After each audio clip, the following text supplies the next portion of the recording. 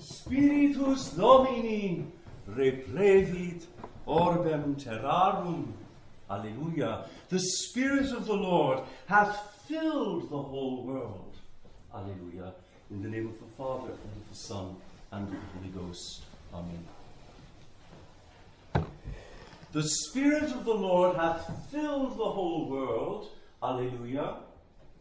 And that which containeth all things hath knowledge of the voice. Alleluia, alleluia, alleluia. Let God arise, and let his enemies be scattered, and let them that hate him flee from before his face.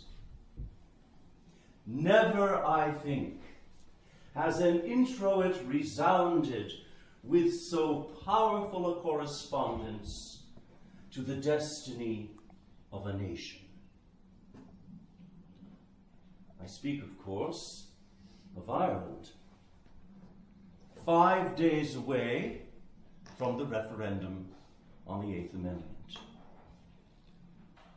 The Spirit of the Lord in ages past filled Ireland with a mighty wind, sweeping away the idols that held her people in a circle of fear, violence, and superstition, and infusing men, women, and children, rich and poor, powerful and weak, learned and ignorant, with a sweet and liberating power that no one could contest or resist.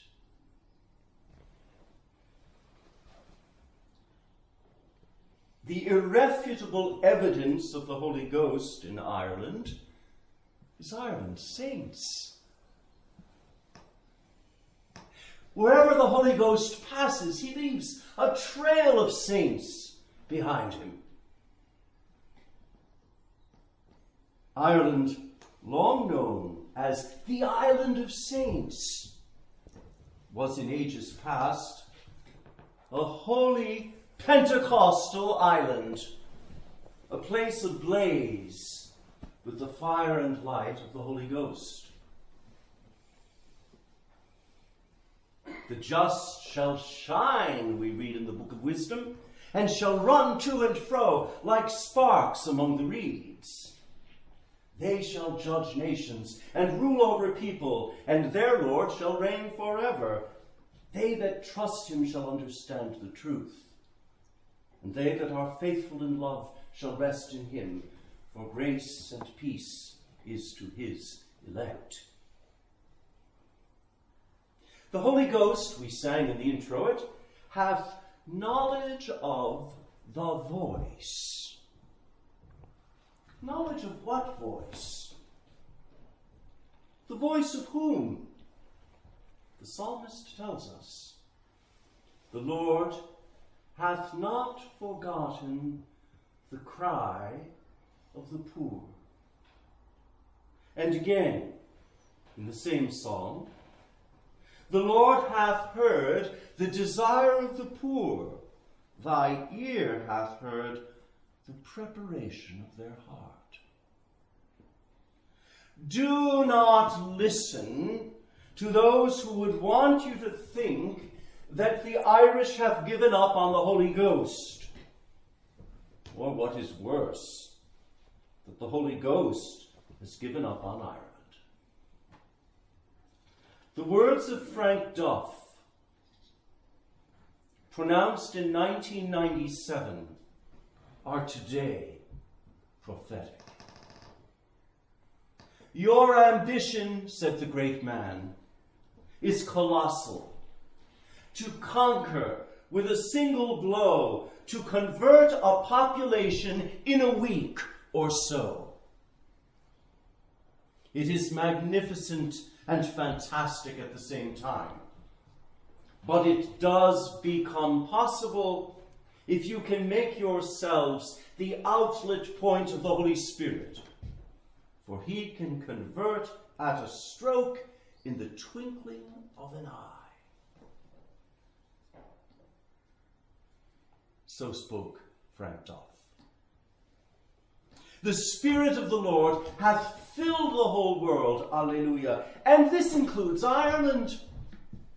Ireland today. Yes, an Ireland fascinated by glittering images of the new identity. An Ireland seduced by the lying discourses of those who call good what is evil and evil what is good. And Ireland tempted to give ear to the deception of the age-old serpent. Today's Feast of Pentecost is a magnificent manifestation of the liturgical providence of God. It is an immense epiclesis, an invocation, a calling down of the Holy Ghost upon Ireland. The collect of today's Mass becomes, in the context of this coming week in Ireland, a prayer that one might well think crafted in view of what will face us on Friday. Did you hear it?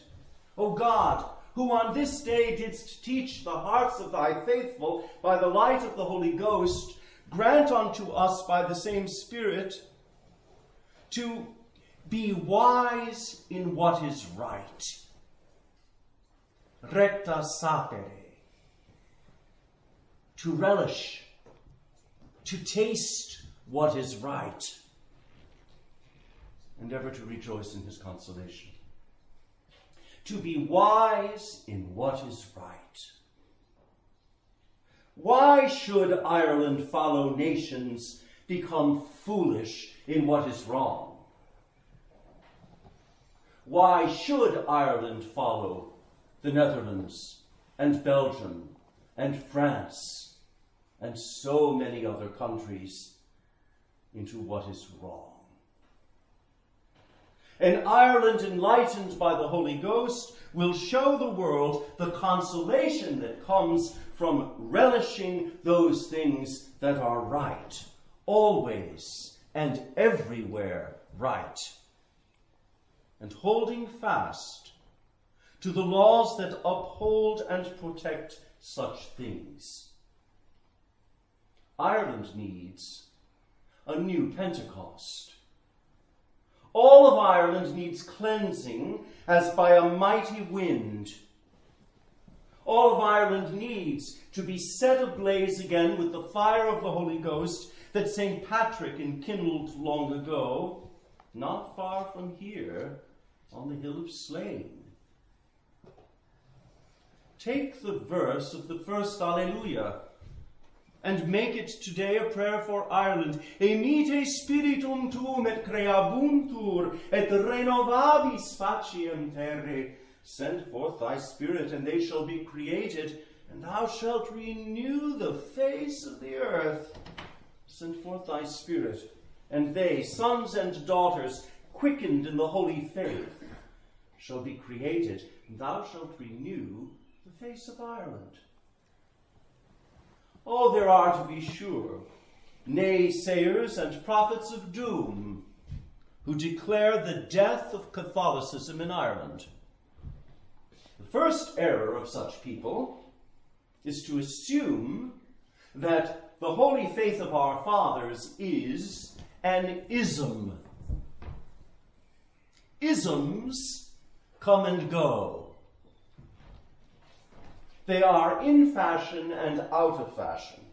They are the subject of debate and of ideological wars. The faith of the Church is not an ism. It is fire and light. It cannot be stopped or consigned to cultural museums or contained by iniquitous laws. The Spirit breatheth where he will, and thou hearest his voice, but thou knowest not whence he cometh and whither he goeth. And as the Apostle says, I suffer hardship like a criminal, yes, even imprisonment, but there is no imprisoning the word of God. The verse of the second Hallelujah, which we sang kneeling, in a gesture of humble and intense supplication, becomes today and will be throughout the coming week of this octave of Pentecost, a great swelling prayer out of the depths for Ireland. Come, O Holy Ghost, fill the hearts of thy faithful and kindle in them the fire of thy love. And what, I ask you, is the golden sequence of today's Mass but a supplication for Ireland in the present hour? Were you not seized by it? Where thou art not, man hath naught. Nothing good in deed or thought, nothing free from taint of ill. And now comes this prayer for Ireland. Heal our wounds, our strength renew. On our dryness pour thy dew. Wash the stains of guilt away. Bend the stubborn heart and will. That's your prayer for the referendum. Bend the stubborn heart and will. Melt the frozen. Warm the chill. Guide the steps that go astray. And in the gospel our Lord utters sobering words. For the prince of this world cometh, and in me he hath not anything. Yes, the prince of this world cometh, even to Ireland. But in the hearts of the people made ready by the Blessed Virgin Mary, Queen of the Cenacle, and indwelt by the Holy Ghost, the prince of this world has no foothold, no claim to power, no empire. I said this morning in chapter that in situations of great distress and momentous import, one can do nothing better than tell one's beads. Every Ave of the Rosary is a summons addressed to the Holy Ghost. For wherever Mary is invoked, the Holy Ghost descends in a mighty wind, in tongues of fire, and also, almost imperceptibly, in an outpouring of grace that announces the triumph of light over darkness, of joy over sorrow, and yes, of life over death.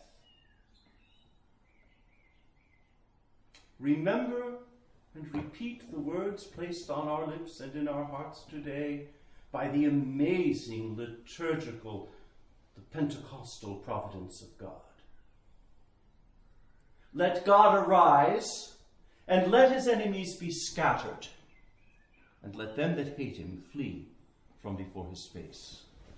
In the name of the Father, and of the Son, and of the Holy Ghost. Amen.